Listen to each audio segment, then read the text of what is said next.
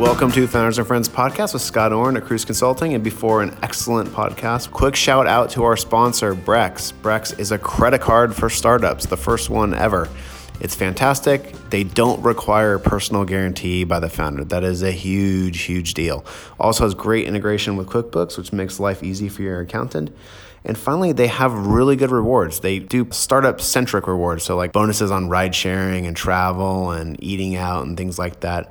All things that appeal to the whole team at a startup. So check out Brex, and if you go through their sign up and type in Cruise, you get a discount. Hopefully you enjoy Brex, and thanks so much, guys, for sponsoring the podcast. Thanks. Welcome to Founders and Friends podcast with Scott Orn at Cruise Consulting, and today my very special guest is Lars Kamp of Intermix. Welcome, Lars.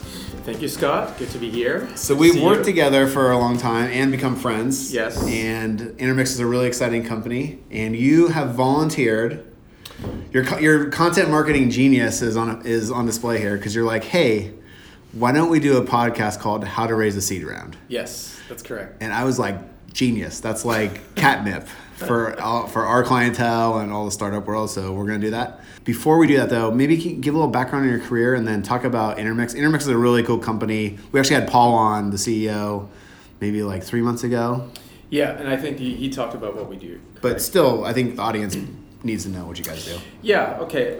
What I like to do is start with a little story around what we see in the market happening, right? And I think if you drive over San Francisco, you see the words machine learning and AI and analytics popping up everywhere. Like today, to be successful, you need to be a data-driven company. And for data-driven organizations who face growing data volume and who struggle to make their data scientists productive because of slow queries and data availability issues, Intermix provides actionable insights for a database called Amazon Redshift. We provide you with ongoing monitoring and we help you spot problems early. And so unlike do-it-yourself solutions or hiring consultants, our product gives you personalized recommendations for individual queries, so they run fast, and that means data scientists can iterate faster, and it makes your company much more productive with data. That's what we do. Customers here in the city include companies like WeWork, Postmates, Udemy, so big, large, and a few public corporations as well. So yeah, that's us. And I think given we're talking about the topic here, we raised the seed round in 2018, and I guess today you want to know how we did it. Exactly. Well, we want the playbook, but I think real fast before we get to that, like Intermix I have the advantage of seeing your invoicing and revenue, and yes, you guys have the who's who of. I think there's a few other late stage startups that you didn't even name that are awesome. So the company's going places. It's really exciting, and for those who don't know, Amazon Redshift is kind of like what the big dog in the data analytics category, or how would you? That's correct. So the technical term is a data warehouse, right? Or more specifically, it's a cloud warehouse. So in the old world, you'll hear names like Teradata and Oracle, right? And as part of this massive shift to the cloud, companies are also trying to make more use of their data in the cloud, and they need a data warehouse for that. There's a little bit more around that, but a key component is a data warehouse, and Amazon Redshift happens to be the number one player in the market. Yep, and so you guys are making people who use Redshift way more efficient and make them more successful. Really. Correct. Yeah, Correct. Awesome. All right, so Intermix, is it intermix.io? Yeah, we like to use intermix.io in all of our copy. Awesome. And you guys have also really good content marketing. Like I've been seeing like pieces you're writing online about like basically teaching people how powerful Intermix can be in conjunction with Redshift. Yeah, it's our biggest source of new leads and new prospects. It's our content marketing. Yeah. If look, every this is actually part of the conversation we should have today. Like, what are sort of the channels you need to figure out as a company that where you can acquire customers, but. My one recommendation is like start early with writing highly specific content to your audience that helps them solve a problem. That's what we did, right? Yeah. So whenever you Google now Amazon Redshift, pick any combination, you will find us. That's awesome. It is. I read Thomas Tunks, the VC, a SaaS VC. He wrote a really interesting piece like 3 years ago, and he said content marketing is one of the few things that compounds in the same way that money, like interest, compounds. And that always stuck in my head. Like even this podcast, people will listen to this podcast 2 years from now. you know, and it'll just keep compounding and be helpful to a lot of people. So it's the one thing that I recommend everybody should invest into, even before you have a website. Yeah. Right. It's just like start writing. And make yourself an expert in the category. That's correct, yeah. Awesome. All right, man. So intermix.io is where people need to read about you guys. So we outlined a basic kind of workflow for or outline for this talk here. So the first part of raising a seed round would be what? Targeting the kind of venture capitalists you want in your business? Or should we start with building metrics and building a case to receive funding?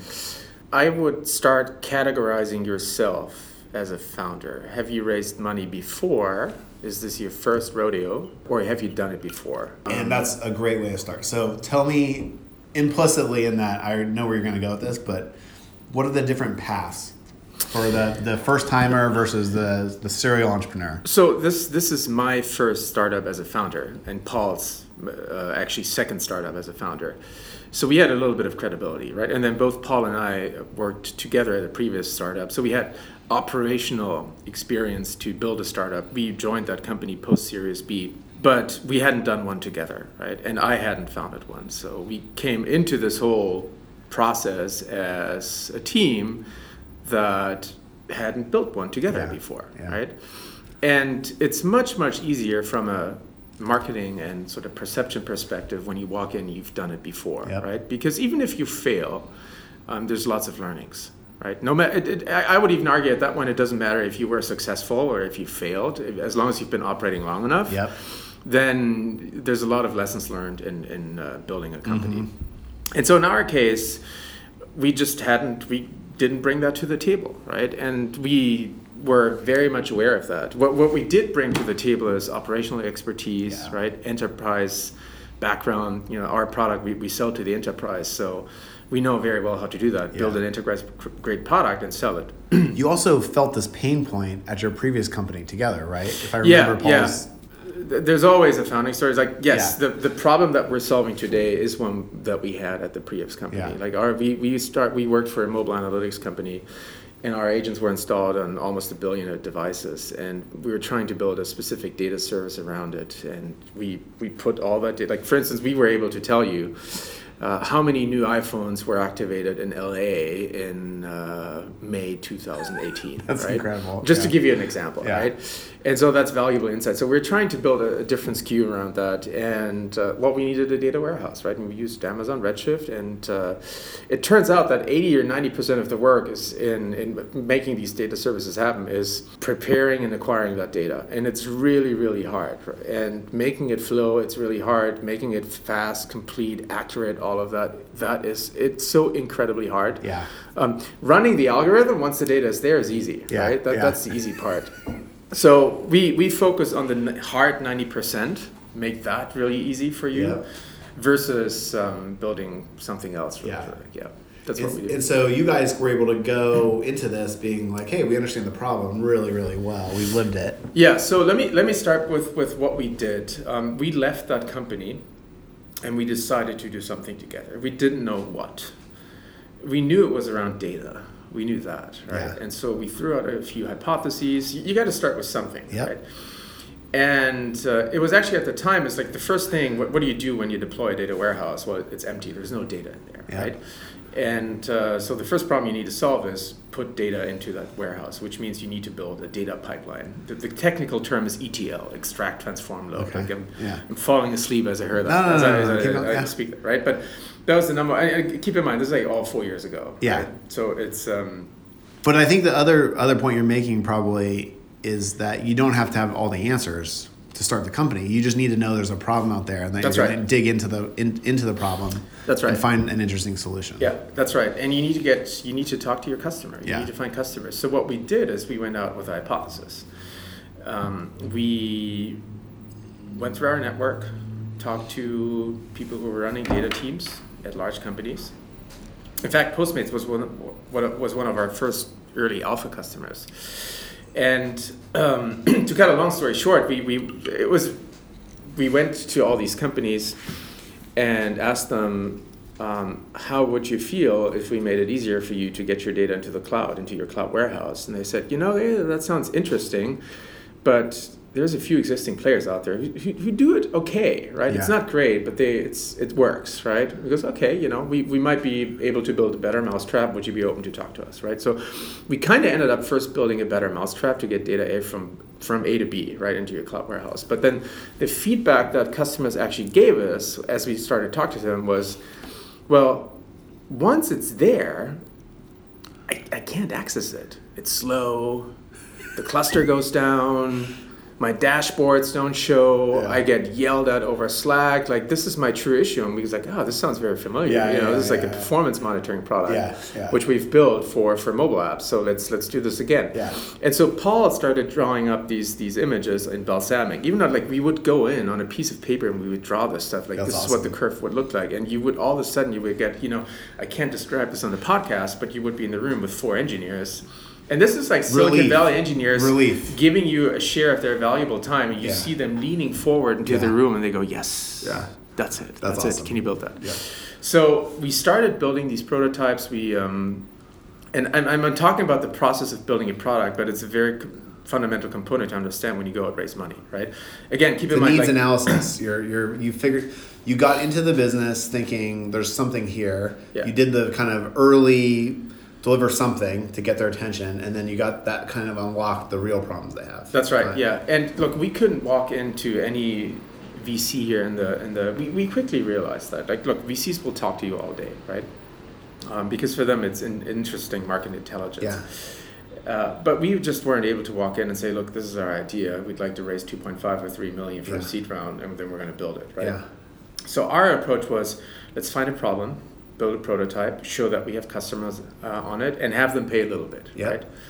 And that's what we did, right? So that was our approach, and we bootstrapped for over a year. I didn't know that. Jeez. Yeah. We didn't pay ourselves a salary for over a year, and which is quite an achievement when you live in San Francisco and you have family. We've talked about this many times, but there was one year where Vanessa and I paid ourselves an incredibly small amount. It was very painful, but it's incredibly focusing because you're not fucking around. You know what you need to do and you need to execute. Yes, and that is actually one key requirement when you go out and raise money. You need to have quit your job. I've seen it many times that there's a founding team. It's maybe 2-3 founders. And then the story goes, well, where's the third person, right? And so, she or he is still working, and the minute we're going to have raised, that person will join. Yeah. And no, you can't do that. That's an absolute no-go. Like either you're committed or you're not, right? So by the time we were going out to raise our first angel round, we had quit our jobs, we had bootstrapped for a year, we had acquired customers, we had a working prototype. Yep. So that's what we came to the table with, and that allowed us to raise our first angel round. And your first angel, I forget, but it was like $1 million or $1.5 million or something like that. It actually started with lots of lessons learned there as well, right? So I think one of the mistakes we did, or one of the mistakes that I see others do as well, you're trying to optimize for dilution early on, and I would not recommend doing that, right? So one of the learnings we've had is that the terms are always going to be the same at the early stage, right? Like if it doesn't matter if you have 0 or 100 or 250K, even if you have 100K in revenue, 800K, like it doesn't matter. Yep. If you fit the risk profile of a serious seed company, then those are the terms you're going to get. Yep. Because those investors all have a fund they have to drive a performance on. They can't tell who's going to be successful at that stage. That's right. And so they're playing a giant portfolio theory, and they need to have everything kind of standardized. Yeah, so that's right. And we started out, we thought like 500K is enough. And that was our first knee-jerk reaction. It's like, look, that's all we need, right? We'll keep the lights on. Well, you'd also been doing it cheaply because you hadn't been paying yourselves at all for a year. We hadn't been paying ourselves. So 500K seemed like a lot of money probably, but it wasn't really in the grand scheme of things. Well, also because what happens then is that investors think, well, how long, what will I get with those 500K, right? And sort of if you project it forward, it might not be enough to get you to your next round. That's actually, let's just emphasize that. They're looking at your runway and overlaying the milestones needed to raise the next round. Yeah. And they're saying, the milestones you might need are like 5 referenceable big customers paying full price or something like that at your at that stage. and they're saying, I don't know if this company can get there on 500K. Probably can get there on 1.5 because 500K might only be, I'm just making up back of the envelope, but it might be 6 or 7 months. Yeah. And for the average startup, and this company might need 12 or 14 months. And so it's also a little bit of a tell if the company's not asking for enough money, because it might show that the entrepreneurs don't know exactly how hard it's going to be to hit those milestones. Does that make sense? Yeah, that makes total sense. It's spot on. And we were very confident that we would be hitting our milestones with this 500K, but that doesn't mean the other party is, right? Yeah, that's a great point too. Like you may know that you really can do it, because you might have 3 POs in your pocket that are just about to get signed. Yeah. But like the VC doesn't know that, and there's this giant game of asymmetric information between you and the VC that's hard for them to know who's telling the truth or what's legit, what's not. Yeah. You know? Well, luckily I have good friends in the VC community, and they gave me open and honest feedback. And I just told it's like, look, dude, you can't, like, the way we look at it is like, what happens when you're running out of 500K, right? And so that was great advice from friends in the VC community. So what we did is we actually raised a little bit more than $1 million in our first angel round, and that actually included institutional money. And by now you can probably tell I'm German by my accent, and and I've written a pretty long Medium post, or a post on Medium on that I call it's more about AngelList syndicates, but in that post I talk about the funding letter, right? Like map out all the sources of funds you can get. It's family, it's friends, it's AngelList syndicates, it's institutional money, maybe there's some research grants. Like I write it out in the post, right? So I gotta check that out. I haven't seen that. Yeah, it's I would recommend that, like, map out all the people, all the entities that you can raise money from, right? You'd be surprised how many sources you can identify there, and where you can get money from. And so we collected money from people, from angels here in San Francisco, people who have worked with us, trusted us, former colleagues, right? And for them, they didn't even care about what it was that we were building, right? They said, we know you guys, we trust you guys 100K. It's another reason not to obsess over valuation, because most of the time the people are giving you your first money are like your friends and family, and the last thing you want to do is like screw them on valuation. Like, you know what I mean? Like I've seen that before, where it's like, just get the money in the door. These are your friends and family. Let them. If this is a wild success, like, they deserve to be set for life or whatever. Yeah. You know. And we actually said no to a sizable number of people because we just felt like, look, it's not worth it. Then every time you see them, it becomes a board meeting. That's super important too. Yeah. So there needs to be a personal distance. At least that's how we looked at it. I agree with that. Yeah. So yeah, we raised our first round on a safe note. Lots of lessons learned there as well, right? There's all these different flavors of cap, a no cap, a discount, both a discount and a cap. We chose to go with a cap, which we set at the target amount for our seed round. We thought it's going to be somewhere around 8.8.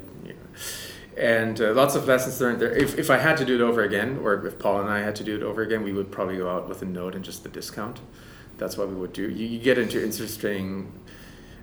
we're getting deep into cap table issues, like calculating the number of shares pre and post. But it's what my recommendation would be: if you raise money on a safe, which is a great instrument to save money on, do it with a discount. Yeah.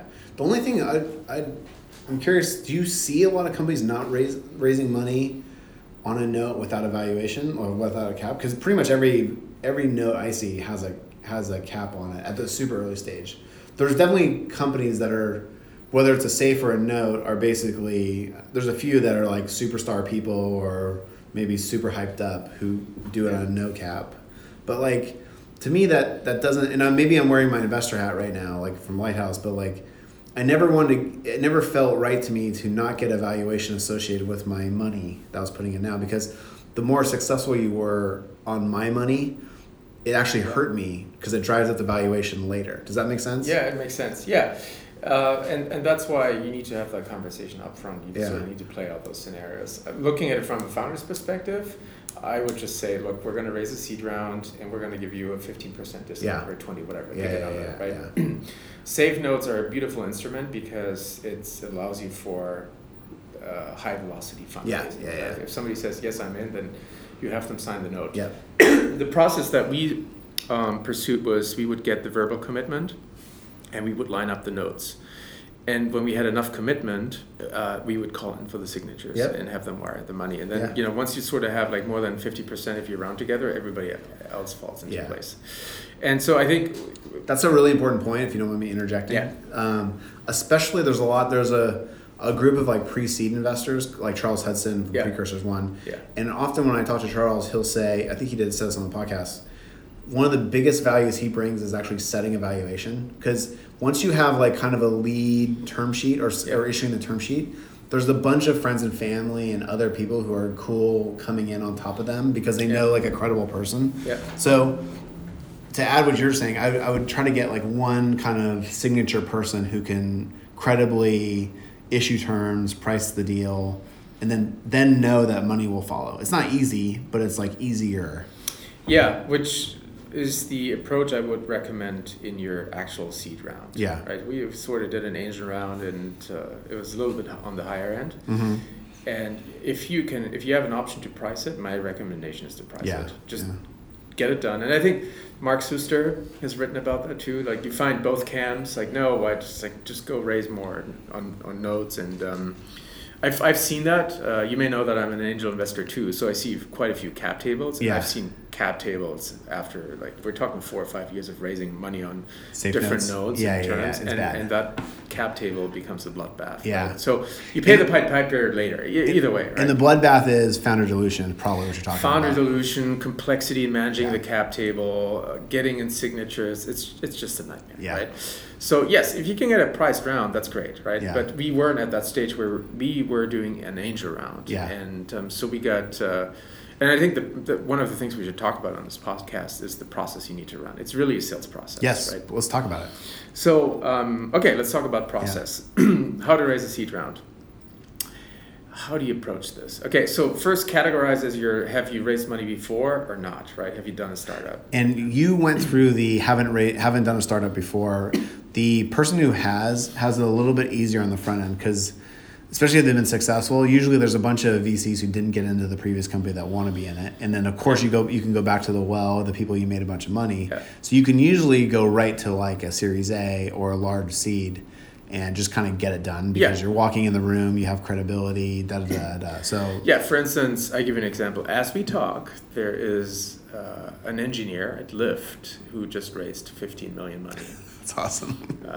On commercializing an open source product that person built while at Lyft. Perfect. And they're the ones who did it. They use it at Lyft. Yeah. Boom, boom, boom, boom. Yeah. And why not? And VCs want to deploy capital, right? They want to write big checks. That's the other insight, right? If you ask them for a $100K check, it's just like, it's not worth the hassle for them. Because they have a certain amount of oversight they have to do. They can only be on so many boards. And a small amount of money with de minimis ownership doesn't really move the needle for them at all. That's right. So once you've categorized yourself as a founder, have you raised? Yes, no. It allows you now to approach the process. And if let's just say, so we hadn't done it before. Let's just put ourselves into that category. So you need to show a little bit more proof. Because at the end of the day, at the early seed stage, the investors invest into the team and an idea. Yep. And the dream. Like the sales. The dream. The sales pitch is the perfect way of describing this because you're basically selling a dream. There's not a lot of proof, and everyone's basically buying into you. Like you are the product. That's right. And so that's why you need to have a great story. Yeah. Fundraising is all about storytelling. Before I did this, I worked 13 years at Accenture. From that time, I'm probably best known for having done the work that today is called Accenture Digital. That's a different story. But back then, when we would work with clients, it was all about storytelling, right? Like you're in point A now, there's a big change in the world that impacts you. And so you need to change too. And here's the promised land that will get you to point B. I mean, we have the same thing here. We take care of all your accounting and taxes. You don't have to go into a fundraise not knowing if your numbers are incorrect or your taxes are done, right? Like that is the promised land for our clients. Yeah. And so the big change for us, the big storytelling factor was your data is moving to the cloud. And it's growing exponentially. So you need to be prepared. You need to have something that helps you track your data flows. And the make your people data- you have working that data are super expensive. And if they're not utilized correctly, Yes, the opportunity cost is huge. huge. Right. Yeah. So, but you need to look. There's enough material out there on storytelling and pitching. Yeah. I will give you 2 resources. I would recommend you read Andy Raskin's blog on Medium, and you go visit one of his classes here at General Assembly in the city. Another book that I read is by Oren Klaff, Pitch Anything. I think those are if you ask me like what are the 2 top resources to learn about storytelling and pitching, like those are the 2. We'll put those in the podcast transcript notes. Yes. And it because a lot of entrepreneurs make the mistake, that's what I see, they just go in with like, let's talk about what you should not do, right? You should not go to if you Google pitch deck, right? I mean, there's no shortage of results. And if you go to websites like, gosh, what is it called? Is it like SlideHaven or SlideShare or something like that? Not SlideShare. No. It's one of these websites where you can buy ready bundled digital products like a WordPress theme, a PowerPoint theme. Yeah. I think it's called DigitalOcean, something like that. We can edit it in the notes, right? But there is ready-made pitch decks. Really? Yes. And I always point people to Sequoia has a good template that like I always tell people, but it's a little high level, but it's a good template for people to use. Yes, I know exactly what template you mean, but that's the structure, right? That's the structure. And you will see it's a storytelling, right? Approach, right? Yep. What's changing. And so do not go to one of these websites out there and download a digital pack. Right, they look amazing with amazing pictures, the team, the vision, and and you know the charts are all off the shelf. Like, do not do that. Right, you really need to tell a story, and a story has a few components. Right, it has the big change. So the big change affects your world, and that means your customers who are in that world need to change. Right, and you give them, but then you have these little dragons or devils, right? There's got to be tension. Yeah, there's tension, right? So this is what keeps you from getting to that promised land. And here you are, you're the startup, and you have this magic wand, right? It's like almost like Luke Skywalker, right? Or this lightsaber, and that helps you to get to the promised land, right? And the promised land consists of like 3 magic gifts, right? And you save money, you move faster, and do things better, cheaper, faster. Something like that, right? And so that's the story you need to tell. And then a very important factor of that story is to understand the why now. And I think I know what pitch deck you're referring to on Sequoia's blog. Yeah. They call that out as well. It's the why now, right? For instance, let's take something like Instacart or Uber, right? Or Instacart is a great example, groceries delivered, right? That concept existed in 2000. It's called Webvan, right? They flamed, went out of business, right? And that was that's a great example for why now. The why now for something like an Instacart was you need 3 reasons for that, for the why now. You need a technical reason, a technology reason, you need an economic reason, and you need a social reason. Like these 3 together, they really drive the need for change, right? And for Instacart was, again, social, technology, economic. Social change, there's people working more. Well, the millennials, right? You have the millennials, they're staying single for longer. They are willing to spend a little bit more money to have convenience, right? So that's a generational shift. They don't need to walk down to their grocery store. I think dual working families too, like dual parents working and things like that. Oh, know that. Yeah, there you go. You're in that category. There you go. So, but that's one large social change. The technology change was mobile phones, iPhones, right? With Webvan, it's in the name, web. You need to go to a computer to order, right? With mobile apps, you had mobile apps in every person's hands. Now, like your market got expanded by 10. And the fulfiller people could do it.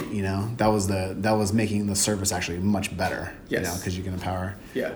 And so with and the cost now because of building all these digital supply chains and you all of a sudden like had an economic way to deliver those groceries, right? And it's convenient for them, and they can make some extra money and things like that. So that's the why now, right? So that's a big piece of the story you need to tell. Why now? And if you don't have an answer to at least 2 of them, you're in a bad spot. And from the VC's perspective, the reason why now is so important is because every good idea, they've probably been pitched like 10 times on it. Oh yes. And most of them have been at a fund that made a bet already in a previous fund on something like Yes. this happening, and it didn't work because otherwise it would be solved. That's right. And so there's this emotional hangover and credibility hangover at the fund from someone who's going to say, we tried that with X, Y, and Z company and it didn't work already. Yeah, that's right. We've actually had those investors. Yeah. So you need to do your work, right? When Yeah. you talk So to yeah, investors. target the VCs, the right Yeah. kind of VCs. Yeah.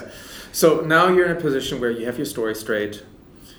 You have your talking points, right? You need to be in sync with that pitch, Yep. right? And then people also make the mistake to sort of like give a historical timeline of everything they've done. Like tell Yep. them one thing Yeah. that you're known for. Yeah. So now you need to you need to raise these. You need to talk to VCs, to investors, and that's a sales process. So we did this by creating a list, and that's what you do in sales. You create a list of prospects. Yep. And then you find a way to reach Qualify them. those prospects. Yeah, exactly. You know, have they invested into this previously? Who's the best person I can reach out to get an intro? The funds are usually pretty helpful. Once you get a good contact into somebody, the partners usually are pretty good at forwarding you to the right person with domain experience internally Yes, at the funds. that happens. But it's important to have a relationship or like someone who's kind of verified that partner trusts Yeah. to open the door. Yeah, that's right. Yeah. And we started out, believe it or not, we had a list. We cast a wide net. So we had a list of, I think, 120 investors, firms. It's still somewhere on my Google Drive.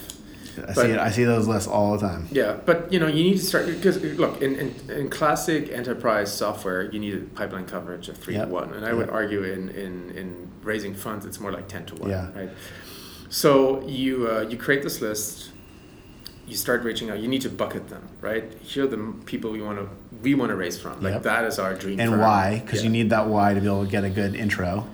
Right, but it's like I want money from that firm because I like that investor, I like their thesis, they have a great reputation. Yep.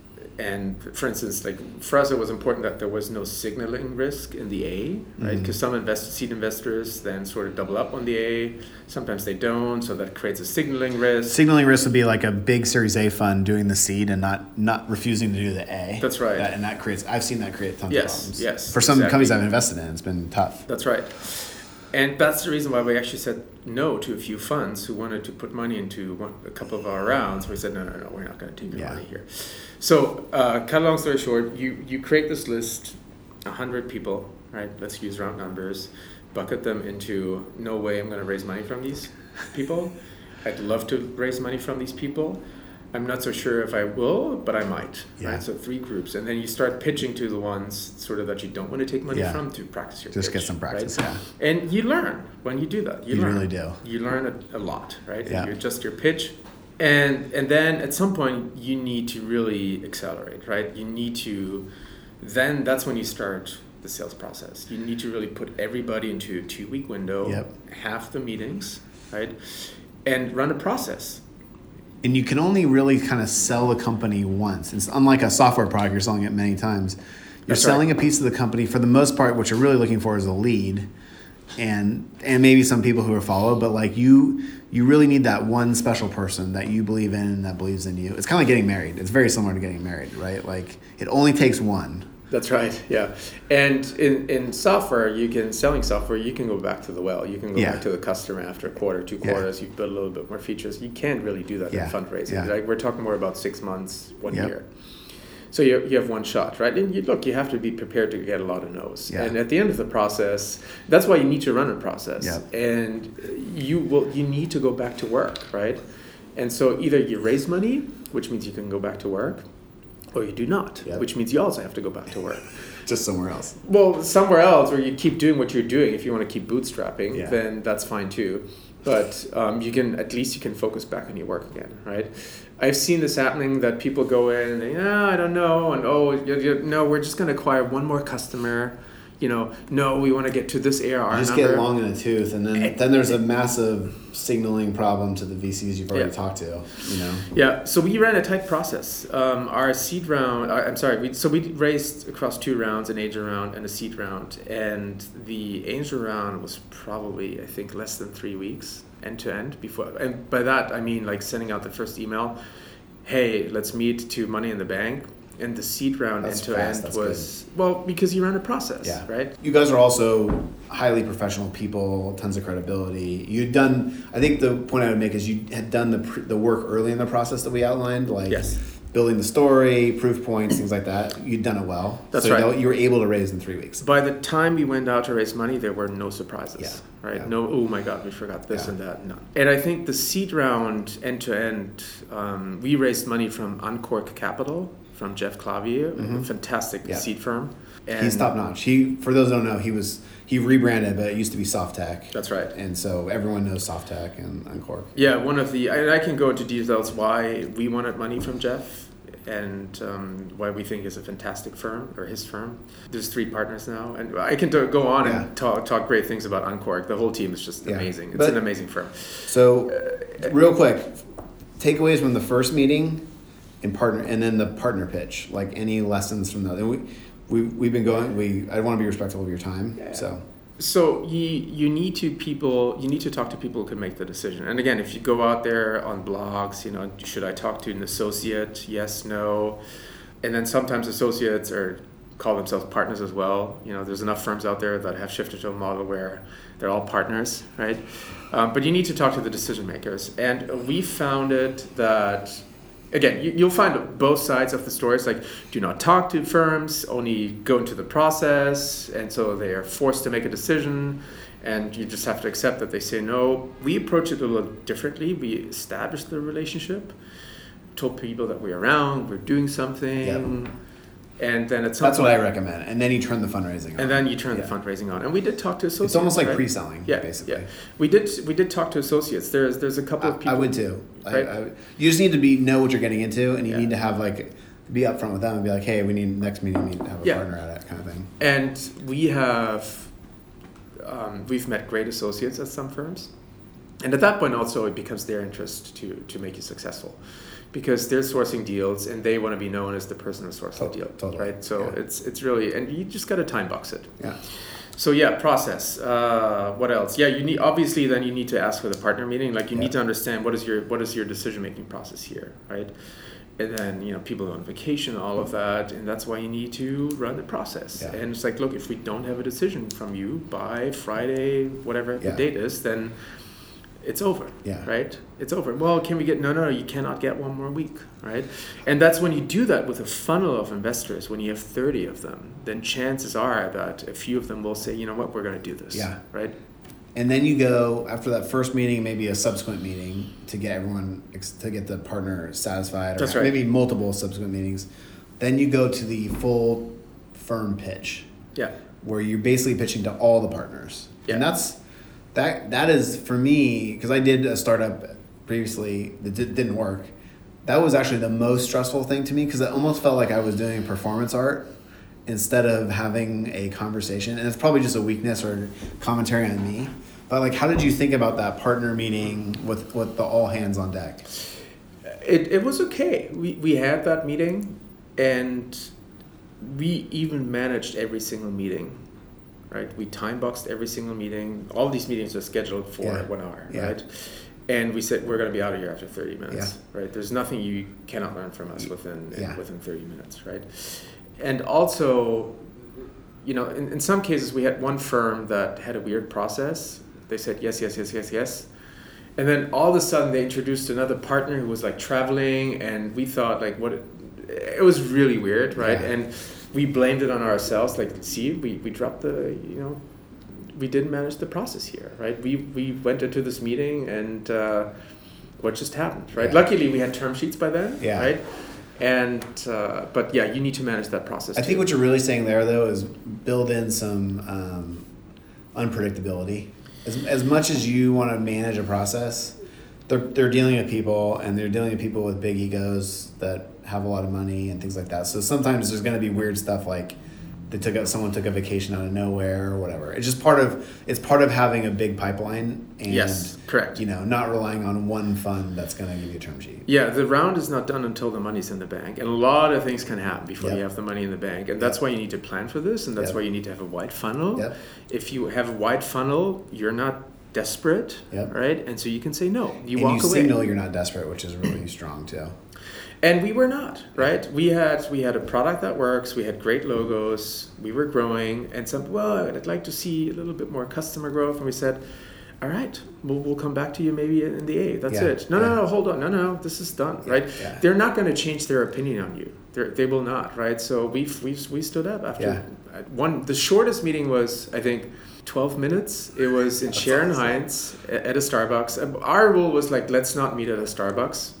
And for that one, we made an exception. It was nice and quiet. And after 12 minutes, it was very clear that was not a fit. Yep. So I just said, you know what? It was a pleasure meeting you, but this is not a fit. And you're right about them being willing to talk to you all day, because they get tons of data from it. Yeah. This is just part of their job. It's like, and most people who are doing that professionally love to talk and are gregarious people, and just that's how they get their energy. You know, in some of these meetings, in every single meeting we would start, because typically the venture firm wants to talk about their firm. He said, no.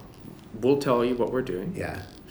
And with that background, you can position your firm in a way that tells us, like, are you a good fit for us? Yeah. How do you help us? And right? you also know before the meeting that there's someone, you've done your list. Yes. So it's not like you need to be sold that hard. So that's the process, right? So make sure you get into the partner meeting, the decision-making meeting, know by, what it takes for them to say yes, no, issue the term sheet, right? Negotiating a term sheet. We have two more things to cover. Negotiating a term sheet, and then doing what you're doing with the funds after close. How did you, any high-level negotiating the term sheet tips or methodologies?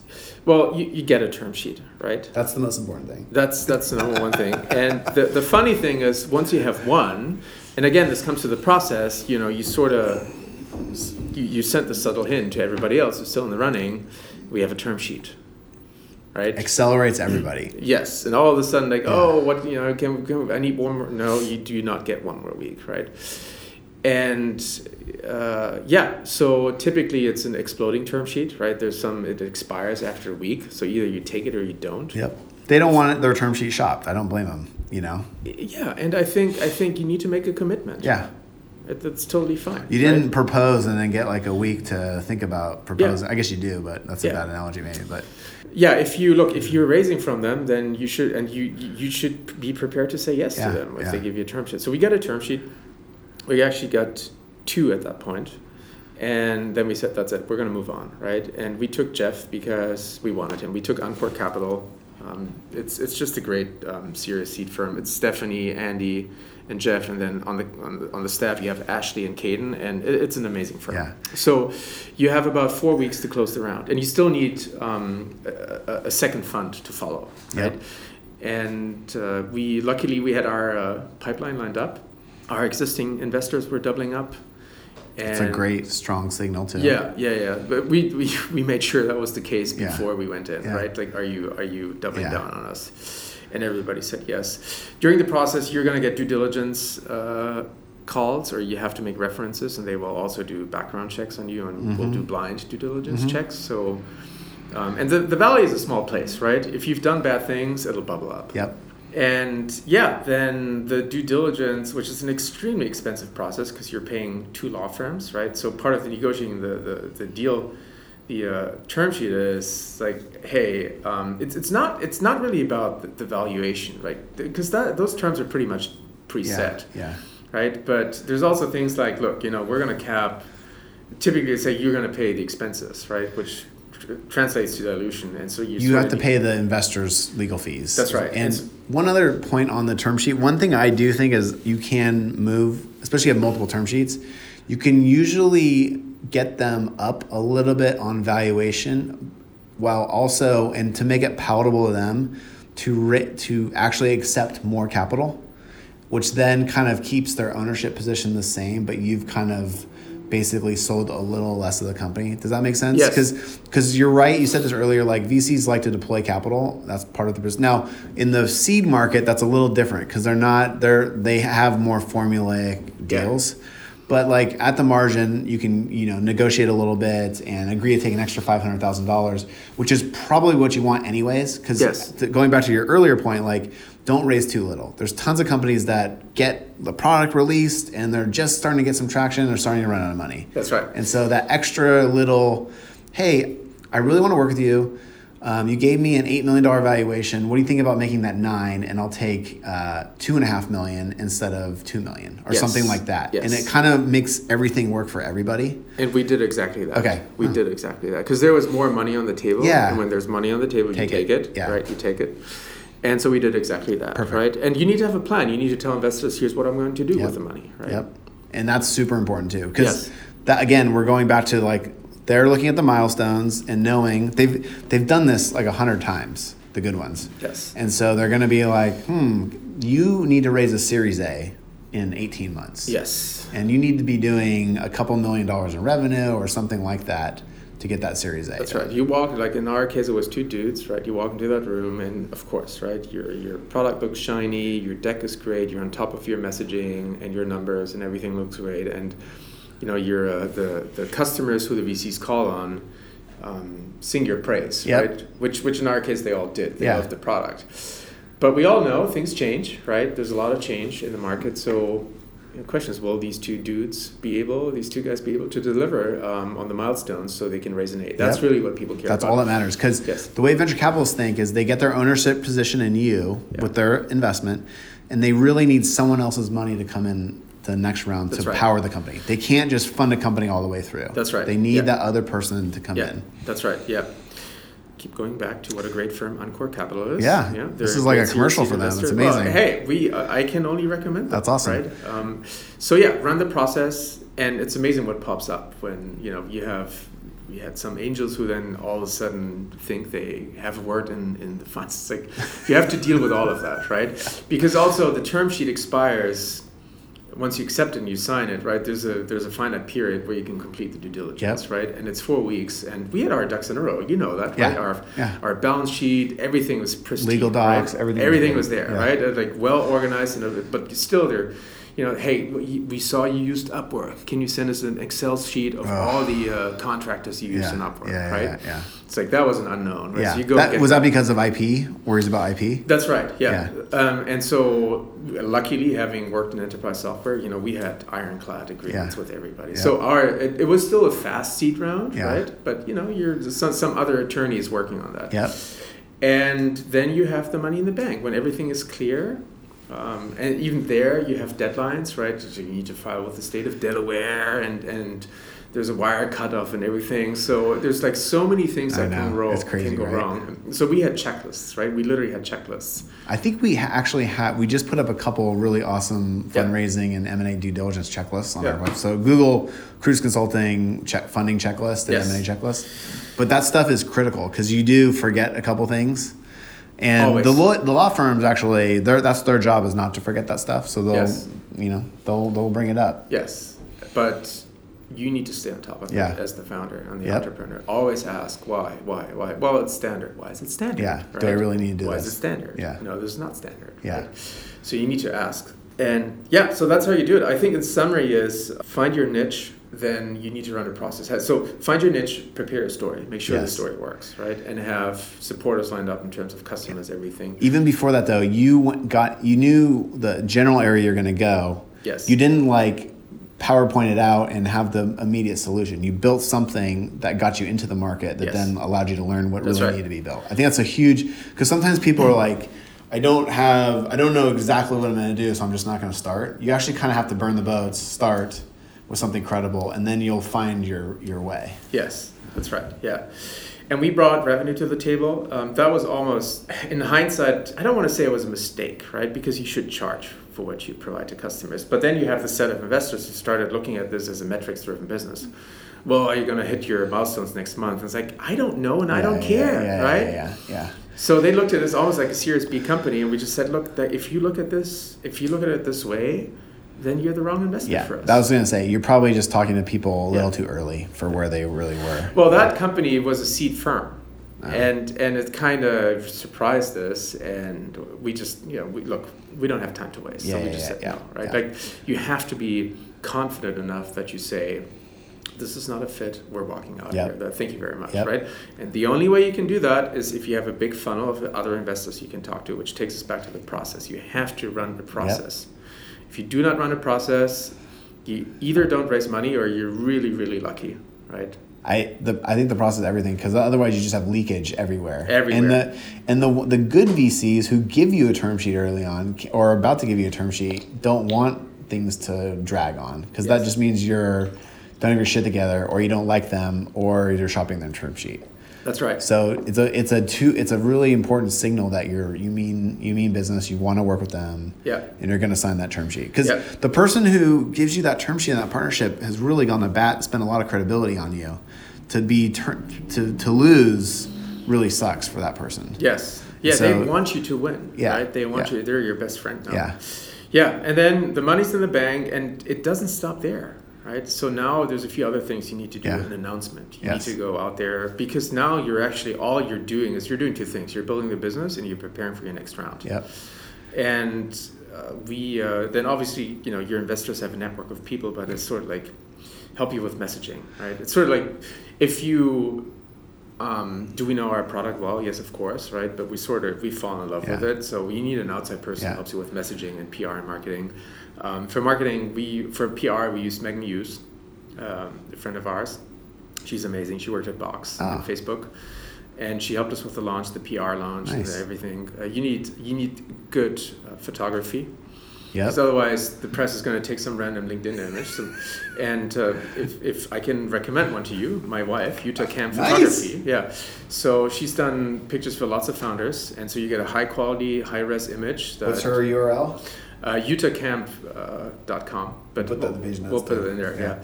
And there's one other thing, and by the way, we probably need to tie this up, because I let you go. We're at 50 minutes now. Okay. This is really good, so I didn't want you to stop. But there's another thing. I think we should do another podcast. PR, the release, how to tell your story now that you've been funded, and then the first board meeting. First board meeting is deserves its own podcast. Because people always mess that up. I totally agree. So Lars, thank you so much. Any parting words for the audience? Well, I would say if you are raising a seed round and after listening to this podcast, you have questions, you can find me on LinkedIn. It'll ask you for my email. It's lars@intermix.io, and we're happy to share our experience and give you advice, look at your pitch deck and all of that. And then when you need a firm to do your finances, they should go to Cruise Consulting. Thank you very much. I thought you were going to say when you need someone to help you with your Redshift. Well, that's it, right? But you know that already. But thank you for the shout out. Yeah, and you need clean finances if you want to raise You actually money. gave me a really good compliment, which I passed on to Vanessa, which was, I think you said something like, I didn't get a single question on my financials. And that was like music to our ears. That was like the ultimate compliment. Well, because we paid attention to it too, right? It's important for us. But we're paying attention always for every company. Not every management team is paying attention. And that was just it was literally one of the nicest things anyone could ever say to us. So thank you for that. You're aware. Well, every 10th of the month, our books are closed. It's clean, it's crazy. Pristine, no questions asked. Done. That's how we do it. All right. All right, man. Thank you. Good job. Thanks. Lars. All right. At intermix.io, check out Intermix for help with your Redshift. And it's, like I said, I see the POs. I know who you guys are working with. It's pretty awesome. All right. Thanks, Scott. All right, buddy. Thanks. Hope you enjoyed that episode of Founders and Friends podcast. Quick shout out to Brex, the first startup credit card. Brex is our sponsor, and we really appreciate their support. Brex has no personal guarantee for founders. That's a really big deal. It integrates really nicely with QuickBooks. Great rewards that are startup centric.